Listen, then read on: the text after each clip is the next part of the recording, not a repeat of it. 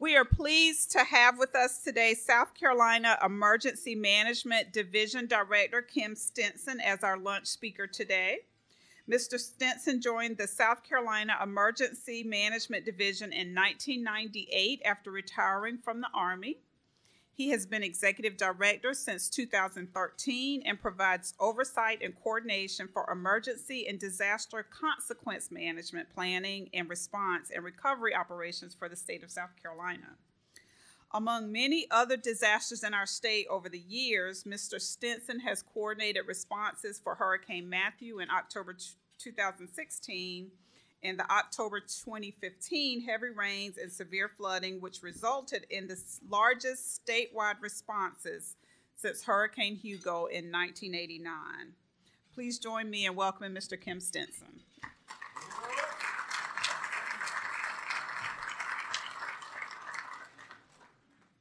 Well, good afternoon, and thank you for inviting me. I'm assuming that a lot of you people in here know Dave Crumwitty over here. You know Dave? Yeah, well, Dave and I are working on a project together, but I won't get into that. But he said he was looking forward to hearing what I had to say, and I said, it probably won't be all that exciting, probably be dull and boring. And he said, well, he didn't care as long as it was short. So, and I assured him it would be. I'm going to cover three areas. I want to talk a little bit about our EMD mission, very briefly, and then our Hurricane Florence operations, and then also talk, lastly, a few minutes about considerations in moving forward in emergency management. Our EMD mission is fairly short, and I'll just read that to you. And the South Carolina Emergency Management Division leads the state emergency management program by supporting local authorities to minimize the loss of life and property from all hazard events. So simply put, and it's very simple, is that our job is to coordinate the state response to emergencies here in South Carolina, and we are here to support the local authorities. We're not here to go down at the local level and take over or anything like that. We're there to support the local authorities and what they need in terms of assets, commodities, personnel, or technical assistance. Talk a little bit about Hurricane Florence, our last disaster. That's the fifth major disaster that we've had here in South Carolina in the last 5 years. We initially prepared to do a full coastal evacuation all the way from Beaufort all the way up to the North Carolina border. That is pretty much a major undertaking, and I think probably most of you probably read enough about it. You probably know that it is a major undertaking. But it takes us about 24 hours to get set up to actually affect the evacuation, and it could take up to 48 hours to actually implement the evacuation and get everybody out of harm's way. And unfortunately, the evacuation decisions usually need to be made before all the information is available. So it takes us 72 hours to really get in place and make sure everybody gets out, and you don't always have 72 hours in advance in terms of trying to figure out where that storm's going to go. And you've seen that before here in South Carolina. Probably the most dramatic one was a little over a year ago for Hurricane Irma. It was heading straight towards South Carolina. And then, fortunately for us, not for anybody else down in Florida, it started to move, and then it shifted down to Florida, and they had a major impact down there. But we had to go through some evacuation here in South Carolina as well. So in the end, there was a successful evacuation of 2/3 of the coast, basically from Edisto Island all the way up to the North Carolina border. And we estimated about 455,000 people actually evacuated, and that's out of about 750,000 people that are actually in the evacuation zone. So that's about a 60% evacuation compliance rate. Of course, we had some significant weather impacts from the wind and the rain. The wind, not so much, but we did have tropical storm force winds in most of the state. We had hurricane force winds in at least 3 counties, Dillon, Marlboro, and Marion. Fortunately, there was little wind damage. There was some, but not as much as could be expected, and certainly not as much as we had during Matthew. And there was fortunately no significant storm surge associated with this system, so that was good for us. The rain, on the other hand, was a totally different situation. We got 12 inches or more in the PD area. and as much as 23 inches in some places, including Horry County. And I think that was kind of the record, a little over 23 inches. But the rain fell, but we also got significant rain that came downriver from North Carolina as well. So those numbers I just gave you doesn't really include the significant later flooding in the PD, along the Little PD, the Big PD, and also the Waccamaw and other systems. I'll review some of the key facts or impacts, I guess, associated with Hurricane Florence, just to kind of give you a sensing of the overall impact. Unfortunately, we did have 9 storm-related deaths as a result of this system. Our residential damage was also fairly significant. We had almost 600 homes that were either classified as major damage or destroyed. We had over 12,000 homes that were considered moderate damage, and we had another 4,000 homes that were considered to have minor damage. Mentioned already that we had about 455,000 people that evacuated for the hurricane, but there was also an evacuation associated with the flood event as well. And we don't have really good figures on that, but we estimate over 11,000 people evacuated from their homes after the hurricane evacuation because of the floodwaters. Fortunately, power outages were relatively light. It was about 187,000 compared to over 800,000 for Hurricane Matthew. And most of those 187,000 customers were restored fairly quickly. I've got some state figures here for water rescues, DNR and SLED and all those folks out there. Don't have any good figures right now for the at the local level, but at the state level, those agencies were responsible for at least 129 rescues where citizens were in immediate harm's way, and then over 1,000 rescues would involve primarily removing people from flooded homes and then getting them to some point of safety. So that was fairly significant there. In the sheltering area, we set a new record, really, at least in the last 20 years. At one time or another, we had 68 shelters with over 8,000 people, 8,000 of our citizens sheltered, and that's probably a record at least since Hurricane Hugo in terms of sheltering. Logistics requests, we also set a new record there. We had over 1,500 requests at the State Emergency Operations Center that were actioned over about a 3-week period. We also received significant assistance from other states under the Emergency Management Assistance Compact. We had 39 requests that were from basically 18 states, some of as far away as Alaska, and it ranged from swiftwater rescue teams to aviation assets. And I can't tell you enough, or often enough, how much help the state-to-state assistance is for all our states. And we do whatever we can to send people out as well. We've actually got 2 people from South Carolina up in Alaska right now working on their earthquake recovery. I would be remiss probably if I didn't mention the efforts to keep US 501 and US 17 open. That area east of the Waccamaw could have been isolated. We're talking about probably close to 200,000 people if those bridges had not held, if they'd been flooded out. And basically that would have cut over 200,000, probably close to 250,000 people from the supply chain for an extended period of time. And I can't really tell you how long that would have been, but it would have been very difficult to resupply that area later on. But we did have plans to do that. Probably would have had to done it primarily through air, but you can imagine what it would be like trying to resupply 250,000 people through air assets. What we did as a contingency early on, before we were fairly confident that DOT and the National Guard were going to be able to keep the roads open, is that we did pre-stage food and fuel and other commodities on the east side, as well as encouraging the private sector to keep their stocks filled as much as possible. But it was actually a tremendous effort, an extraordinary effort on the part of the Department of Transportation and the National Guard to keep those roads open. I'll give you a few statistics on the federal assistance to date that we've got right now. Individual assistance, and that's just what it sounds like. It's assistance to individuals and families. Currently, the federal government has awarded about $23 million to citizens here in South Carolina. That's mostly housing assistance, but not all. but the vast majority of it is. In the public assistance area, and that's damages for infrastructure and also emergency protective measures, we're looking at probably about $140 million right now, but those numbers move around quite a bit. Small Business Administration, over $50 million in loans. National Flood Insurance Program, almost $100 million from that area. And we expect our non-federal share right now, the 25%, the cost share, to be about $35 million for South Carolina. And we're providing regular updates to the legislature to make sure that they understand what the cost factors are.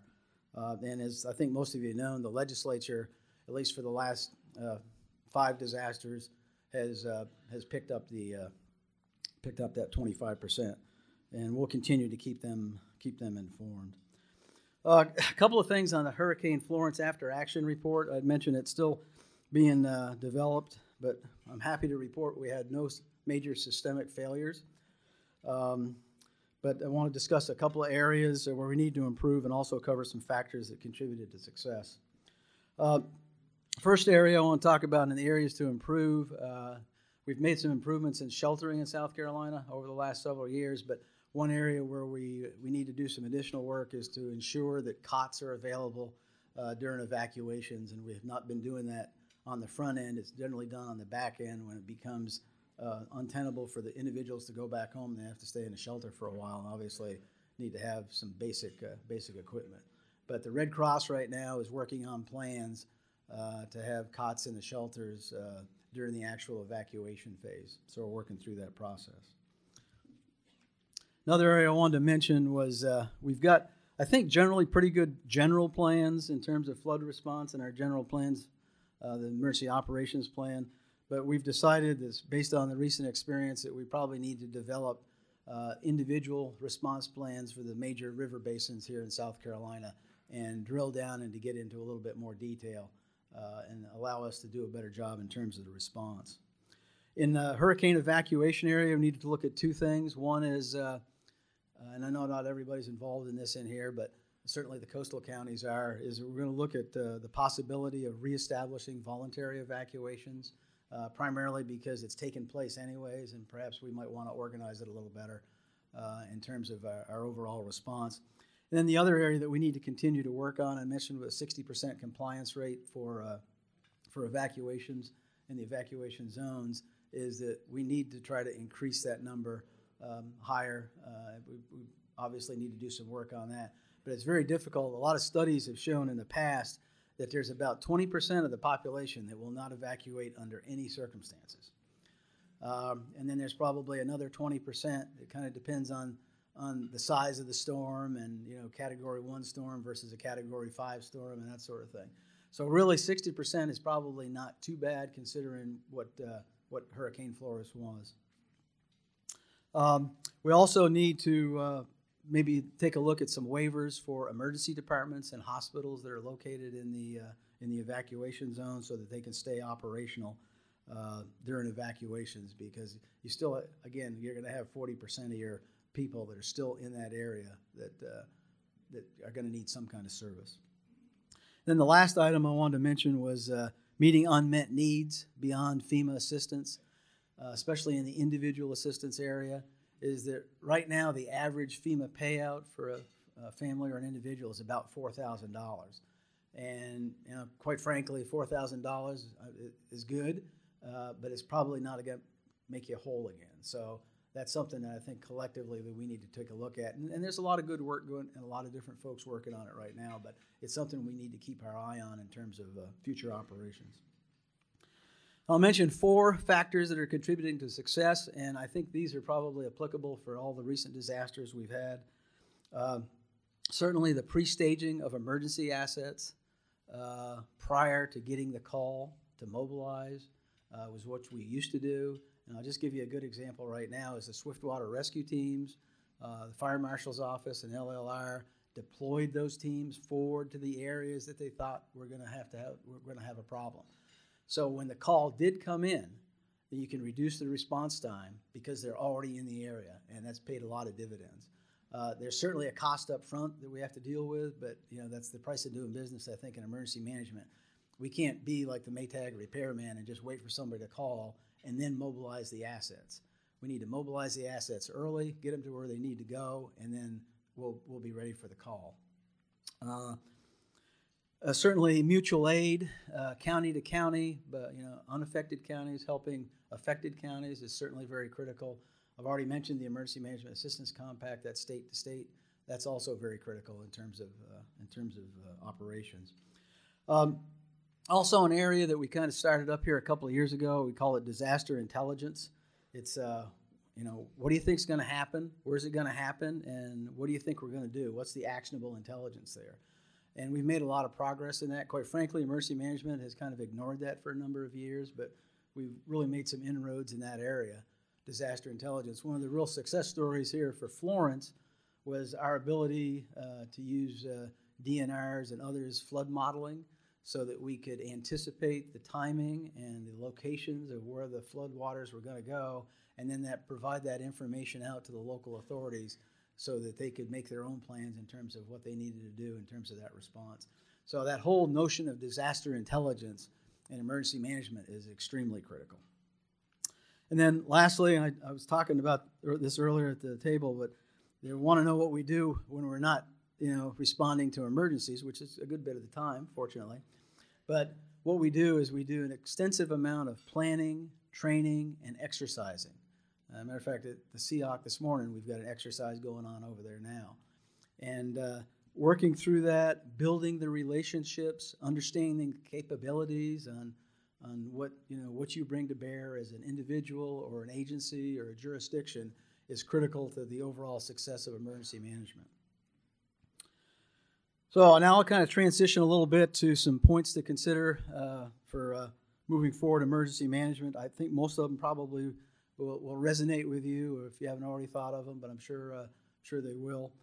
But I mentioned, just as kind of some background up front, is we've had a tremendous amount of progress in emergency management in South Carolina over the last 20 years, and I've been able to be around to witness that, and that's from the county level all the way up to the federal level. But certainly the maturing of the emergency management profession, all of the people that are associated with counties have professional county emergency managers out there. Many of them have degrees now in emergency management. There's a certification program in emergency management. And then there's the experience piece of it, which, is, you almost have to experience some of these events to really understand what's going to happen. And so, fortunately or unfortunately, we've had an extreme amount of experience here in South Carolina over the last 5 years. I'll tell you, and I tell a lot of people this, we went 9 years in South Carolina without a major disaster. We went 9 years until 2014 and the ice storm, and then since then we've had one every year. But up to that point, it was largely theoretical. Most of us didn't have that much experience in it.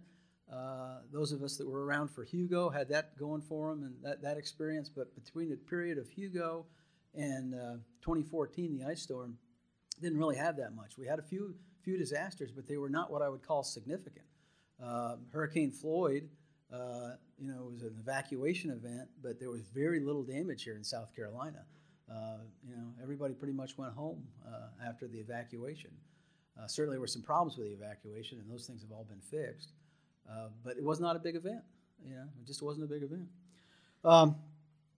So all of this 5 years of working together and understanding each other and building those relationships, that certainly has enhanced the coordination between all levels of government. And it takes everybody to kind of work through the process. And it's not one agency, it's not one jurisdiction, it's not one voluntary agency. It's all of us working together on the same team to get a common goal in serving the citizens of South Carolina.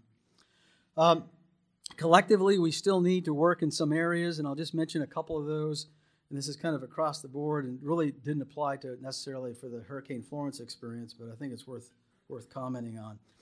One of the things that we probably need to do is refocus in emergency management and probably local government as well, some of our resources from the preparedness and the response piece to the recovery piece. Recovery is the longest and most complicated phase of emergency management.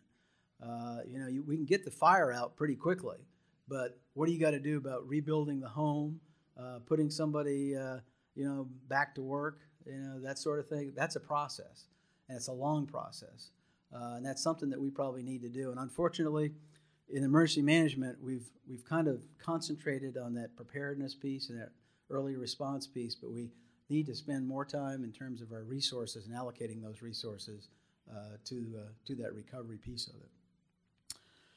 There's also, I guess, I'm not sure they're considered emerging threats anymore, but because they're out there. But certainly, we work with hurricanes all the time and the potential for floods. But there's some other threats looming on the horizon that if it's not hit South Carolina, it will at some point. And one of them I know you're very familiar with, and that's cyber security and cyber consequence management, and particularly how it might affect the electric grid. And the electric grid is so critical to each one of us, our lives every day, and our jobs and everything.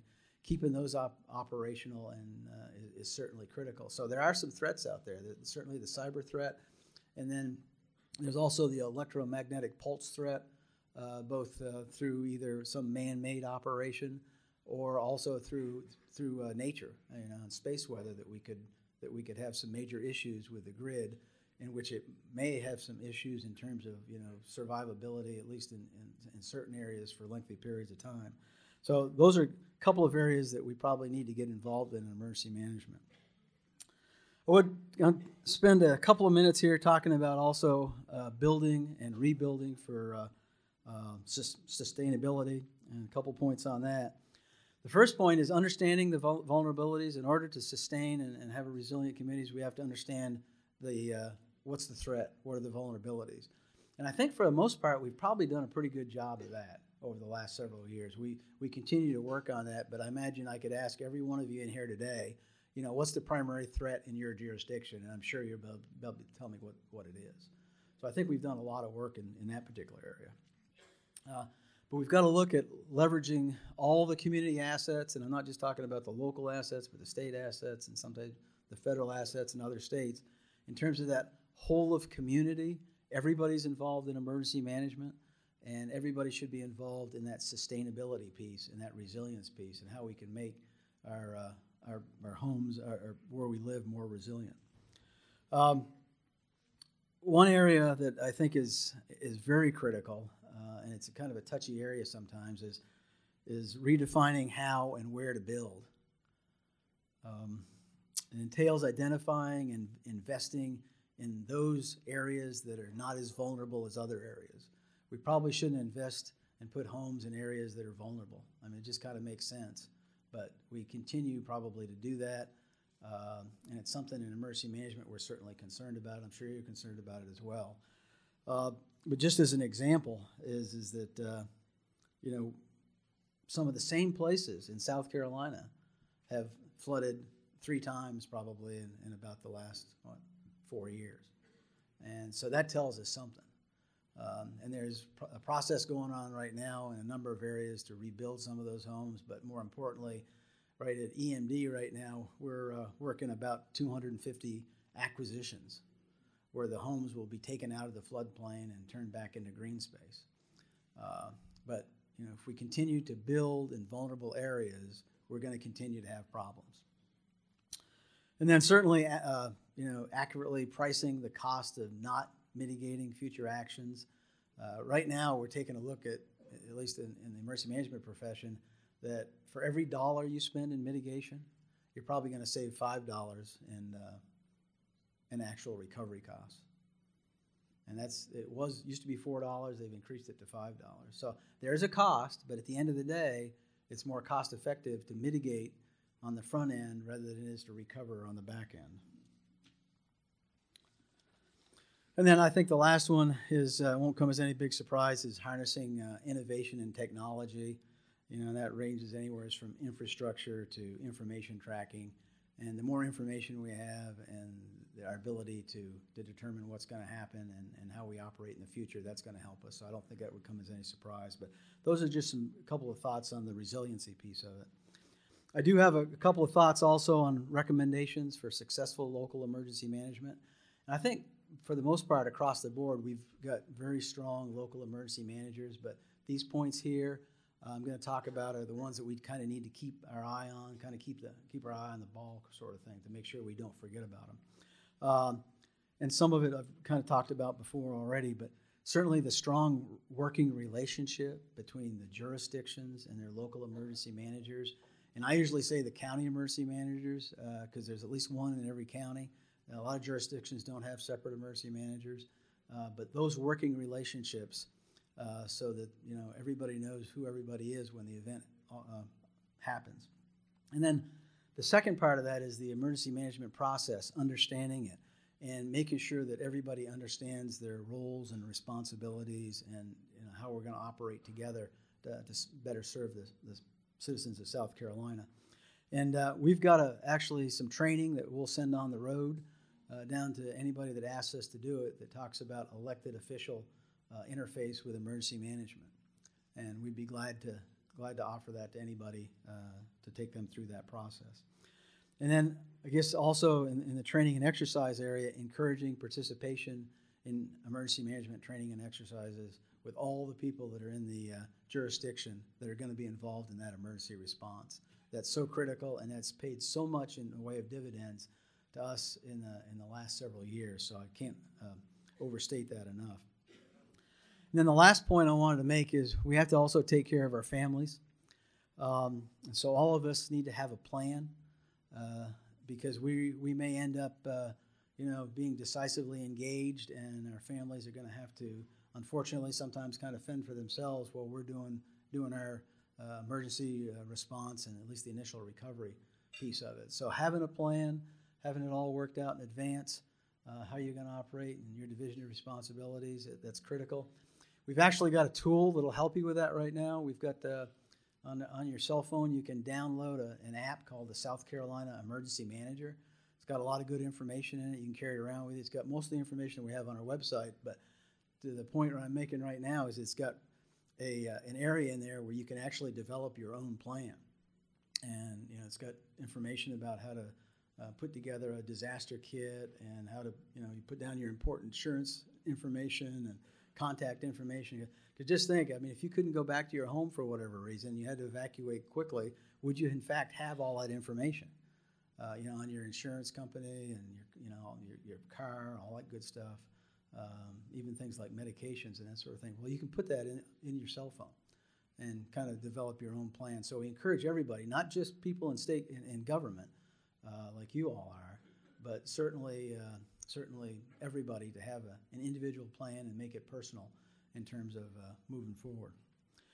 So I guess hopefully, Dave, this wasn't too long. I'm getting ready to shut it off. It wasn't? Okay. So, but I would like to close with this I guess, comment. But as we've kind of mentioned here, we've had several fairly large disasters here in the last 5 years. And South Carolina, quite frankly, has done very well from the local level all the way up to the state level, I think, and has been very successful in that. But if we have another disaster at some future point, and I'm sure we will, there's no doubt in my mind that South Carolina, with its experience and capability and strong leadership, will do well the next time. And it's coming up, but we're going to do well again. So thank you very much for inviting me here today.